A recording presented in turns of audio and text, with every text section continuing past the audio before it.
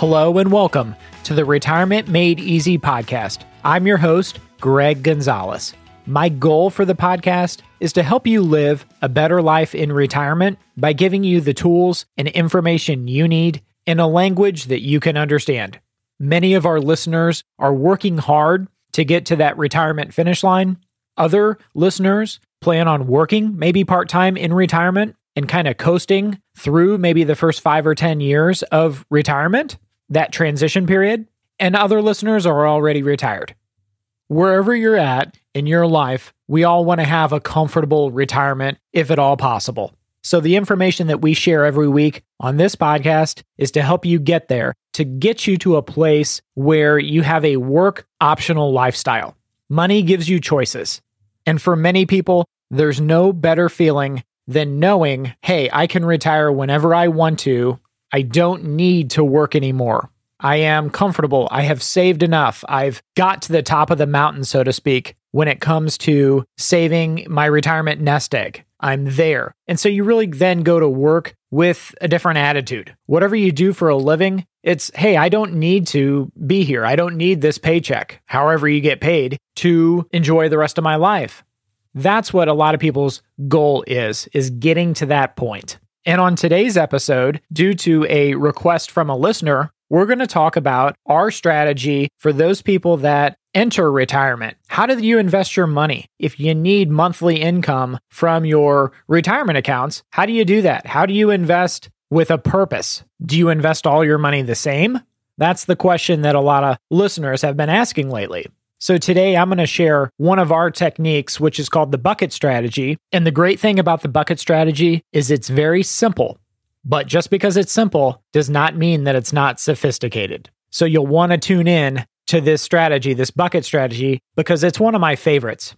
But before we get into today's show, I wanted to remind listeners to check out our website, which is retirementmadeeasypodcast.com. That's retirementmadeeasypodcast.com. It's a mouthful saying, but once you get to the website, if you have a question for the podcast, you can submit your question at the bottom of the webpage. Ask Greg a question. You can also download free resources such as our 2020 tax planning guide or my retirement secret sauce. You can find those both there on the website. And you can even listen to previous episodes right there on our website. So check that out, retirementmadeeasypodcast.com. So let's get into today's topic, which is the retirement bucket strategy, which is very popular. There's a lot written about this. And like I said, it's really one of my favorites because it's easy to understand and it just makes sense. So as you're listening along, just imagine there's 3 buckets on a horizontal piece of paper. Bucket number 1, bucket number 2, and bucket number 3. So let's first talk about bucket number 1 and what it is and what its purpose is. The purpose of bucket number 1 is what we call your rainy day fund, your emergency fund. Now, how much do you put in your rainy day or emergency fund? For most people, for someone retired, we recommend between 6 and 12 months of living expenses. So if my living expenses were $5,000 a month, I grab my calculator and I say, okay, $5,000 a month, 6 months. So 6 times 5 is $30,000. So at a minimum, I would want to have $30,000 in bucket number 1 as my emergency fund. And then rule of thumb, 6 to 12 months. So 12 months, 12 times 5 is $60,000 that I would then need in my emergency fund. Now, the emergency fund is held at a bank. You want to have it something that's secure. You want it FDIC insurance, or maybe it's at your credit union. The bad news about your emergency fund, given where we are with interest rates in this day and age, you're not going to earn much interest on your emergency fund. So if you use an online bank, you may get a little higher interest rate than you're going to get at your local small bank or credit union. If you are interested in checking out alternatives to what you're currently using, a popular source is bankrate.com. You can check out what interest rates online checking, savings, money markets are paying on that website. So bankrate.com is a great place to find a good place for your emergency fund. So that's bucket number one. Again, it's not like the 80s or 90s for that matter, where you can have a savings account that's earning between 5 and 10%. It's just not going to happen in this day and age, unfortunately. So the emergency fund, the money's not really there to work for you. It's there in case, hey, the furnace goes out. Hey, these unexpected expenses that life always throws us happen. And that might be a new set of tires on your car, furnace, air conditioning system, all kinds of things that are going to pop up like that. And that's why you need a good emergency fund. I have a client that calls it a God only knows fund. Again, you hear rainy day fund, that type of thing. So that is bucket number one. And I will say, I also believe in a strategy that's kind of bucket number 1B, so to speak. And that's for upcoming expenses, like maybe the purchase of a new vehicle. So in other words, let's say you have $30,000 in your emergency fund. You don't want to take the $30,000 and buy a new car with it and deplete your emergency fund altogether when you're retired, because then your emergency fund balance is zero. And if something happens, say your furnace goes out, then you're putting money on credit cards. So for upcoming expenses, you may want to have a side account, a side fund, also called a sinking fund, where money is earmarked for upcoming expenses. Maybe it's the upcoming expense is dental work. Maybe it's buying a new vehicle. Maybe it's helping pay for a daughter's wedding. These are all what we call near-term expenses that are significant that we need to kind of plan for. Maybe it's a big vacation, a $5,000 or $10,000 vacation. What we recommend is having a side bank account that's outside of your emergency fund that's earmarked for this big expense. Okay, you've got your emergency fund or your near-term expense sinking fund established. Now, the next bucket that we like to call is bucket number 2. And let's think of retirement. We always look at retirement as it's cash flow. It's a cash flow issue. So essentially, let's say you are living on X amount of dollars a month. We back off your pension and Social Security. Let's assume that you're collecting both of those. And let's say you have a $2,000 a month deficit that you need to draw from your retirement accounts, $2,000 a month, to sustain a comfortable lifestyle in retirement. So in other words, you can't live just on your Social Security and your pension. You need an extra $2,000 every month to live on. And that's got to come from your retirement accounts, which you had saved and invest your entire life. So what we do is we earmark funds to bucket number 2, and assuming you needed $2,000 a month, that's $24,000 a year. We use the rule of thumb of a 4% withdrawal rate. You can Google 4 to 5% or safe withdrawal rate, but that's what we use. There's a lot of research behind that as a 4% safe withdrawal rate. So if we needed $2,000 a month on top of our Social Security and on top of our pension to live every month, we would say, okay, we need to fill up bucket number 2 with $600,000. Now, I'm not going to get into, do you use the Roth IRA money? Maybe you use the 401k money. That's kind of outside of our discussion today. But let's just say we have Roth IRA funds, so none of the $600,000 is taxable. So we can take a 4% withdrawal from the $600,000 in bucket number 2. And the purpose of bucket number 2 is to produce this 4% withdrawal, this income that we need to live on every month, every year. So we need the income to be reliable and sustainable. You can invest your retirement accounts, of course, however you and your financial advisor decide. The purpose of today's discussion is not to say, hey, you have to invest it this way to produce a 4% withdrawal. But what I will say is, however you decide to invest bucket number 2, it needs to be producing income for you. So that's the goal of bucket number 2, is to produce a 4% income that you can live on top of your Social Security, on top of your pension. So the job, so to speak, of bucket number 2 is to produce an income, and a monthly income that supports our lifestyle in retirement. So let's talk about some things that might not be a good idea to invest bucket number 2 in. And that's things that don't produce an income or don't produce much of an income. For example, with COVID that we're going through right now, there's a lot of instruments, a lot of tools out there that are paying very little interest, such as CDs and savings accounts, money market funds, that type of thing, maybe short-term bonds. And I know for a lot of people this is common sense, but if you're taking 4% withdrawal from a bucket number 2, and it's only earning you 0.5%, well, really it's going down every year. So you're depleting your bucket. So at some point, you'll see if you live long enough, you run the risk of running bucket number 2 out of money. So you've got to be careful how you invest it.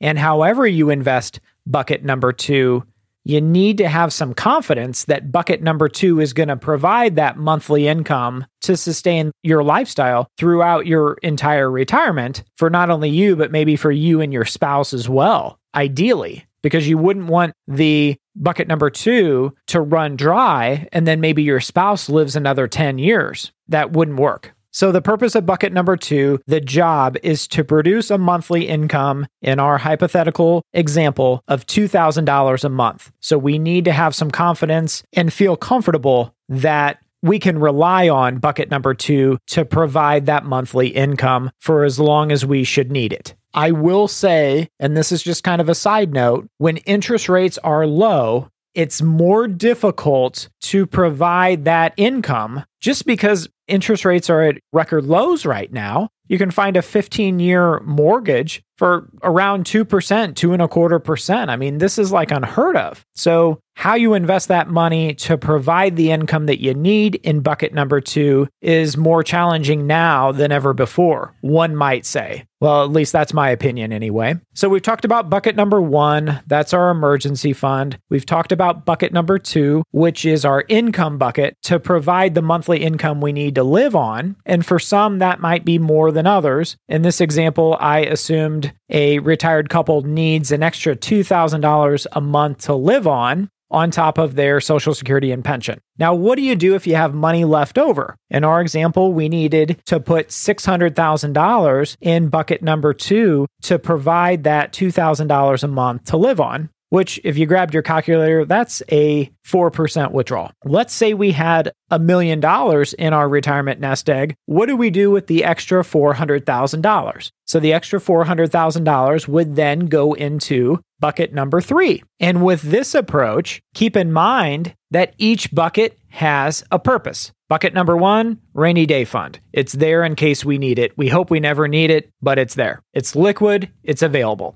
Bucket number 2, providing the income that we need every month. So we don't have to put things on credit cards or drain our emergency fund just to keep up with our monthly living expenses. And then bucket number 3, okay, well, its purpose is going to be different because we've got enough money to live on every month and every year. So we've got money left over. So how should we invest this money? What's the purpose of bucket number 3? And so the idea behind bucket number 3 is you invest it for growth because the money that you're living on in bucket number 2 may not be enough to always sustain your lifestyle. And what do I mean by that? You've got to keep in mind that the cost of living will go up every single year in retirement. So if you're living on an extra $2,000 a month from bucket number 2, that may not be always enough to sustain your lifestyle simply because the cost of living is going to go up and up and up the older you get as the years go on. And so at some point in time, you're going to need maybe to dip into bucket number 3 simply because the cost of living has gotten so much higher. So we need growth from this bucket. We need growth higher than what the cost of living is going up. So if the cost of living is going up 3 to 4% a year, we need to invest this money in a way that is going to give us growth higher than the cost of living, the 3 or 4%. So we would ideally like to get 5, 6, 7, 8% growth. So we're okay when your property tax goes up, your medical expenses go up, the price of a theater, a movie ticket goes up, the price of an airline ticket goes up, price of a hotel room goes up, the price of insurance seems to always go up. So bucket number 3, the point of bucket number 3 is we're looking for growth from it, again, to keep up with future cost of living increases that are almost certain. And I'm going to give you a couple different examples of costs and how they go up. I've talked about this on previous podcasts, but let's just look back 30 years to 1990, and let's look at some items and what we were paying back then versus today. So I went to USPS.com and I found the price of a stamp in 1990 was 25 cents. Looking here 30 years later in 2020, if you want to buy a forever stamp, it's going to cost you 55 cents. So that has gone up more than 100% in those 30 years. It's doubled. And then I was reading an article online at savingadvice.com. It was called "These Photos of 1990s Prices Will Have You Wanting to Travel Back in Time." And it showed a picture of a gallon of gas in 1990 was 79 cents. Today, we're paying close to, at least in St. Louis, Missouri anyway, we are currently paying close to $2 a gallon. The article then went on to show a picture of a Big Mac that was just over $3 from McDonald's. And then today, if you looked in 2018, they were selling for $5.99 for a Big Mac. Today, they're over $6 for a Big Mac at McDonald's. So those are just a couple examples of prices and how they increase over time. So bucket number 3 is a crucial element to our retirement plan because we know in the future we're going to be dipping into bucket number 3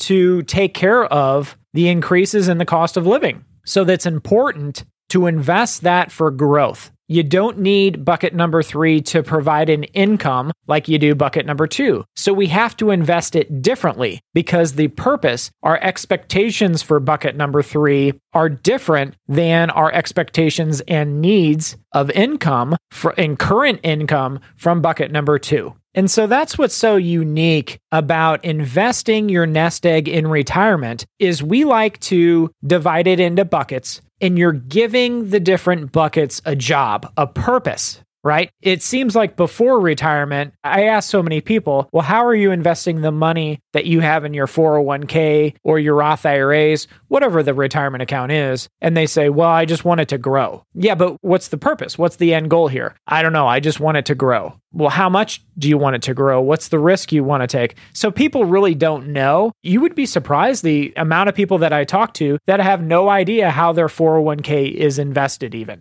So for those of us that get to retirement and they want to understand how their money is invested, and they need an income off of their retirement accounts in retirement to supplement their lifestyle, this bucket strategy really works well because it makes sense. You're kind of carving off sections of your retirement nest egg and giving them a purpose. And by doing so, you're diversifying your risk. And that's a huge mistake that I see people make is so many people think it's going to be all or nothing. So they think in terms of their entire nest egg and they don't compartmentalize. They think every dollar in their retirement accounts have to be invested the same. And that's just not the case. The beauty of the bucket strategy is it divides the money out based on your goals and based on your needs. So I hope this discussion has been helpful for you. If you have any other questions about the bucket strategy and how it might help you or apply to you, you can reach me at my website, retirementmadeeasypodcast.com. Again, my name is Greg Gonzalez,